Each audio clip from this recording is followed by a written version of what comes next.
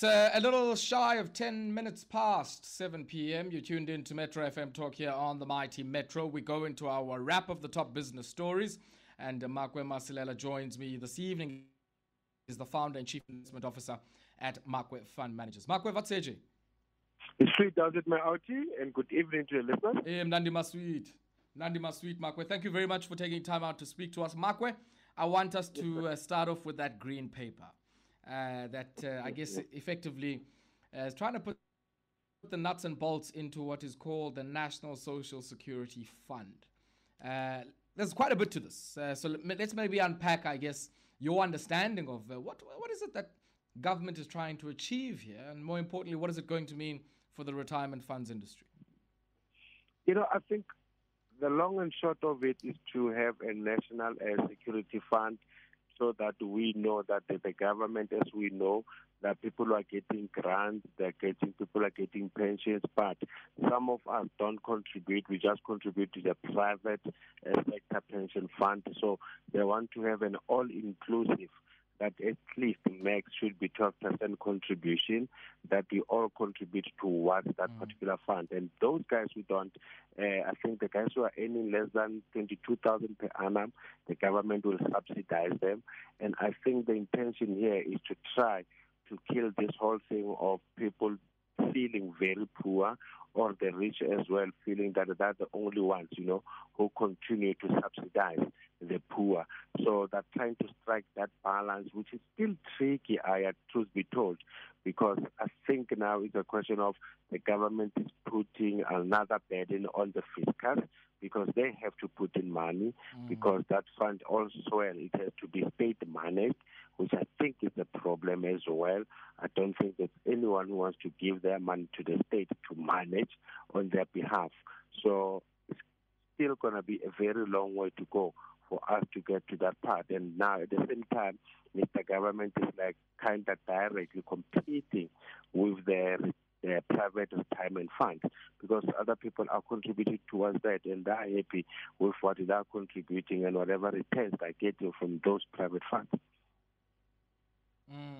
But I guess the other question is around those who might not have the capacity to contribute. There's an implied, I guess, cross-subsidization or solidarity model that's being spoken of here. Yeah, but you see, that's another liability that the government is taking, because government has to subsidize those ones. So now the fiscal, as much as we know that it's not doing that good, now the government is getting involved to make sure that at least people don't just have a grant or some pension or whatever we want to call it at some point, but they have something more decent, which should be above the living conditions or the average living wage. But the question here is this the way to deal with issues, to address poverty? Is this the way to address the issue that the less fortunate don't continue to feel less fortunate, and we may be supposed to come up with something? And Makwe, I mean, let's maybe, I guess, take a look at some of these issues in turn. There's also the issue of the universal income grant that is also proposed as part of some of these mooted changes. And the idea, I guess, is to try and claw back some of the payments that might go to the richer among us through the tax mechanism. What do you make of the suggestion, I guess, of using SARS's administrative capacity to do this? First, number one, it's got better capacity compared to our social development department, and moving away from the issue of the test, the means test.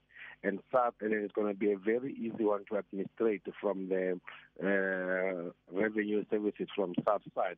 But the question is, still it doesn't make it the right thing to do. It might be easy for them to do it, and there'll be even less exclusions, when it comes to that. But as much as it can be easier for us to be able to do that with the capacity that we are having, but still doesn't make it the right model. And your views, Makwe, means test versus... Yeah?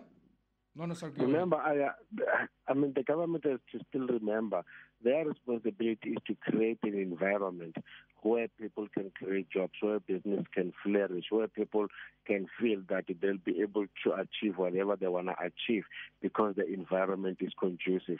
It's not for the government to take that burden, because if we take that burden and the economy is not growing, there's no way they will continue to afford all these things. So they should at least be starting at the point where they do things that will help the economy to grow. And we know that if the economy grows, it means people will have decent jobs, people will have sustainable jobs, people will be not relying on government. We don't want people to be relying on you, as government, and also you're digging into your pocket.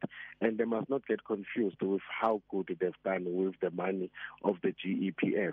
That has been in the making for years and years. And guys, these guys only started to get involved in buying shares or equities not less than 20 years back. So all along, the guys, they were investing most of their money on when it comes to bonds. And that was the guarantee. I mean, we know when it comes to bonds, you know what return you'll be getting, because you know what is the yield that you're getting. You can easily work things out. But Makwe, I hear, I guess, where you're coming from. But many people might argue, and I think I'd be part of these, to say we've done, from a social protection perspective, the approach that says, let's allow, in the case of many working people, the government, the private sector, to continue to provide that particular service. But what we've seen is runaway fees in some cases. What we've also seen is that it services a very particular niche even within the workforce. And there are massive social protection gaps in our entire populace. Chief among those is the fact that you've got a sizable part of your 18 to 59 working age population that has nothing to live off. I would argue that you probably do need some intervention that is a collaborative, private and a partnership intervention that at least creates some social protection floor.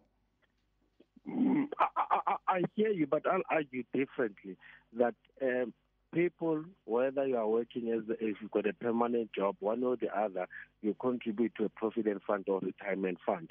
Your employer puts in a certain percentage, you put a certain percentage. Government employees, we know they do that as well. But now the question is, if in the private sector we're complaining about fees, that brings up competition when it comes to that field on retirement funds. Then people will be competitive, they will start charging less fees. Look what happened to our banking sector. We've been complaining about fees. We got the likes of Capitec getting involved. You get the likes of the Zero Bank getting involved, you get the other banks getting involved because they're competing on stuff that consumers have been complaining about. And I think, truth be told, if consumers don't like X, then they have an opportunity to create another player. People will see an opportunity and say, listen, I'll start offering less fees. Take the JSE itself before. They're busy reducing their trading fees, all this kind of fees, because there's competition. We've got other exchanges which are also in the making. So you don't have to kill that part, that people don't have an option. And I think if you create as a government an environment that people can be competitive, then that's also good for us as consumers at the end of the day. Look what is happening with the shopping as well.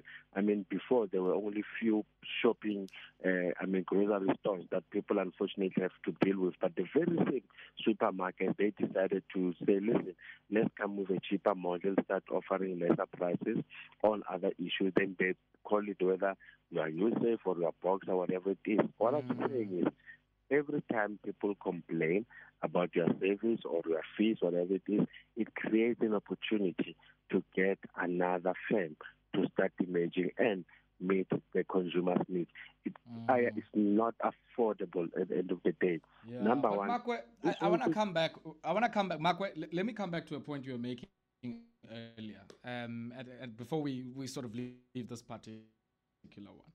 I think the numbers show us that, there's been a massive decline, even among the population of people who are employed, a massive decline in the number of people who have some benefit coverage. So a lot of people might be in employment, but many of them are working in precarious jobs where there isn't this situation that you're mentioning of co-contribution. We're speaking about onboarding on UIF. Nearly 1 million domestic workers aren't on UIF as is, which is the basic flaw, let alone private sector, retirement or provident fund contribution. So there is a massive gap outside of maybe the public service and a few sort of well-paid jobs in the private sector. Many people working in the private sector don't have the coverage as is. But I take your point. I mean, that I guess there's a question around the role definition of the government. Yeah? Don't you perhaps want to make that compulsory? Is that not what this... No. Yeah, but this is what this document is saying, though. No, but you working for a private company, create an environment that private company, number one, is not just compulsory to offer retirement of provident fund, but create an environment for the very same private company to start making good money because the environment is conducive. Then they'll be able to continue to pay people decent salaries. And truth be told, other people, they work, but they get peanuts. But create an environment to say that this is the minimum wage, this is the living wage, stuff like that. The following things are compulsory. Take an example when it comes to our labor laws. Whether you are working as whatever, you are entitled to a sick leave as an example. You are entitled to a paid leave as an example. So all I'm trying to say, stuff like that, that's the regulations that you should be making as government, because you as government, your job is to create that environment that make sure that businesses thrive. Also at the same time, make sure that employers don't exploit employees. You cannot say because it's lazy, people don't have enough money to save towards retirement, I will come in as a government, or I'll force other people to contribute. So what happens to that whole issue that I've got an opportunity to choose?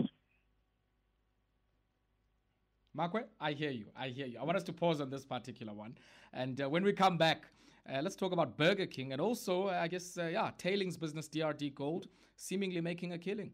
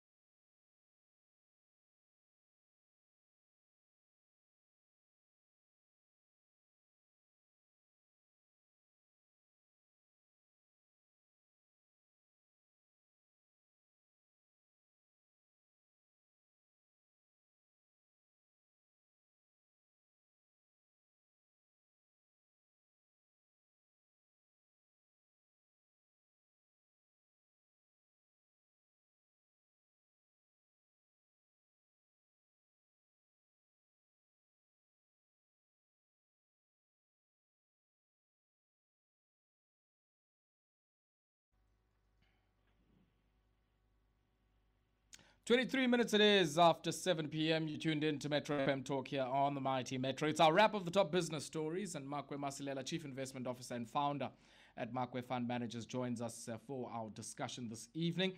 Makwe, it seems, I guess, rising precious metal prices and some risk aversion in global markets has lifted the showing for DRD Gold. Now, they sort of work gold tailings, and it does seem that this favorable environment has certainly lifted up their boat. Yeah, before that, if you may allow me, I think I'll be better off contributing towards the National Health Insurance, to contribute to a fund that maybe is working on education. Because at the end of the day, you want a healthy and educated nation so that they can be very productive. So you like the NHI instead of the NSSF? For you to be productive, you need to be healthy, you need to be educated, and you've got a healthy, skilled labor force, and that will help to lift up productivity. And I guess maybe just before we go to the DRD Gold story, I think you raise a very important point. which is, I mean, what do you make of just this whole idea of cross-subsidization in the NHI? Would you apply that to an education fund as well? Yeah, something along those lines. Because truth be told, if I'm a company as well, I'll even maybe, instead of them taking my whatever levy that they've been using on the cities, they can go towards that. Because I will be attracted to come invest in your country because I know I'm going to get skilled labor in your country, and then that will increase productivity. For me, that's more attractive. Yeah. Okay, all right, Makwe. Certainly, I guess, point well made there. And I would love to hear from some of our listeners as well. You can send through some of your voice notes on 079-191-4270 on this new green paper coming out on the National Social Security Fund. And Makwe suggesting that he would prefer the NHI and a National Education Fund working on the same principle of cross-subsidization. Yeah, do let us know what some of your thoughts would be. But also, I guess maybe, Makwe, before we leave this one, the other element is, some of the mandatory minimums that are being suggested here. Are they too much? They're not, truth be told. I mean, they're not. I mean, because they're keeping it at 276,000 per annum. That's the max. So they're not. But the question is, if you start forcing people and people don't have kind of a choice. So, and if people have got an option to do it better somewhere. But no one can debate, that people have to be healthy. People cannot debate about whether people have to be educated. That's a must.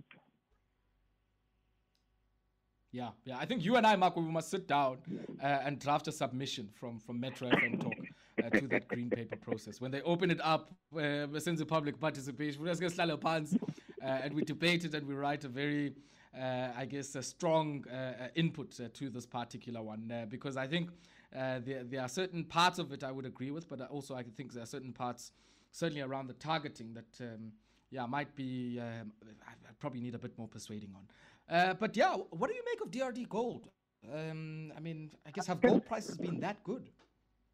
I guess it was expected, they expect their profits to go up by almost 114%, as headline earnings per share, but because of the good revenue increase of 26%, and the reason revenue is up is because of the gold price, the rented gold price that they managed to receive increased by almost 20%, and at the same time they managed to increase their volumes when it comes to gold sold. And if you've got good pricing and you're selling more, then definitely you are bound to make money. But when it comes to their cost as well, I think they need to look into that because there was an increase of almost 17%. And bearing in mind that now they've got more shares in issue, I think they issued 11% more shares to Sibanye Stillwater. Remember, Sibanye paid almost 1 billion, just over $1 billion, to acquire that 11%. But yes, the guys don't have debt. They've got over 2 billion in cash. I mean, to get a company like that without debt, even if should it happen that the gold price goes down, then the guys are still looking okay. And when you look at them, they're not necessarily a gold mine in the traditional sense. They're a tailings operation. What has this sort of favorable price environment meant for the quality of the tailings that come out and I guess the ability to secure supply? I think they're getting very good quality when it comes to that ore because they're one of the largest. And then with the favorable gold price, they manage to still get the right grade and they still go back into the market and sell them as gold. They don't sell them as tailings. Remember, you just work on those waste and you try to get gold out of it. So whenever you have done all the processing, whatever that needs to be done, you still go back into the market and sell it as gold. So they continue to do better. Yeah. Let's now shift our attention, I guess, to the inflation numbers that came through for the month of July.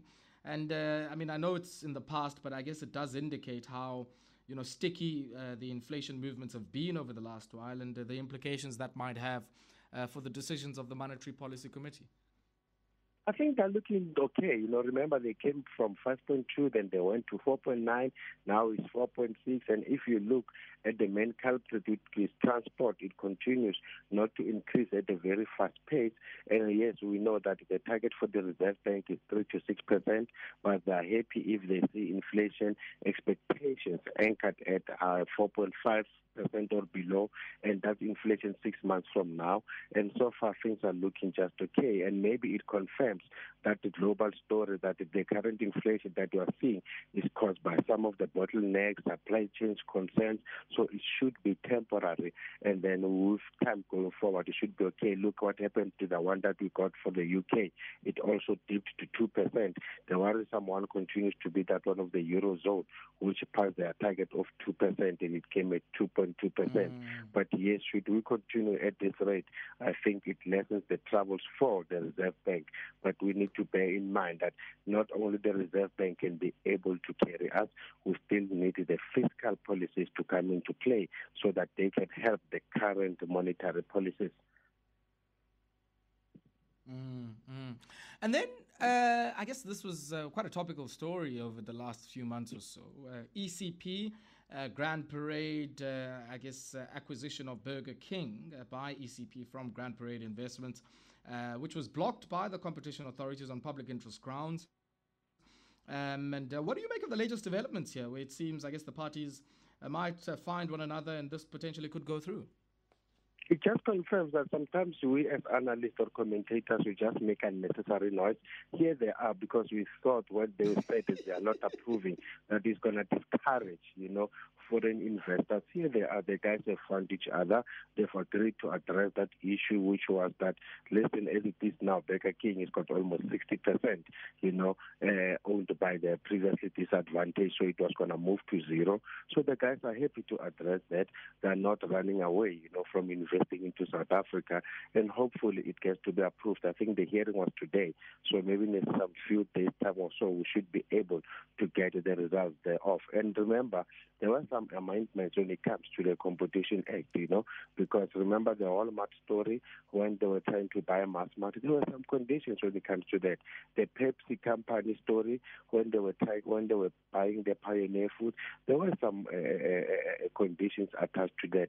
And if you look at us, we don't have to shy away from this whole thing of having previously disadvantaged people to have some decent ownership. Yes, well and good. The guys, they're looking at spending over just under $1 billion in, say, 2026. They will increase the procurement back home here, so that's all good, but ownership as well is so important. And the guys, they've managed to revisit that.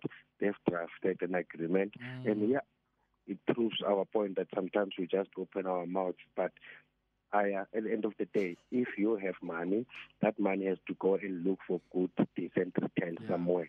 So you have to work. So as much as we need investments in this country, those investments as well, they need us, because you cannot sit with a lazy balance sheet. You have to go out and get that money to work.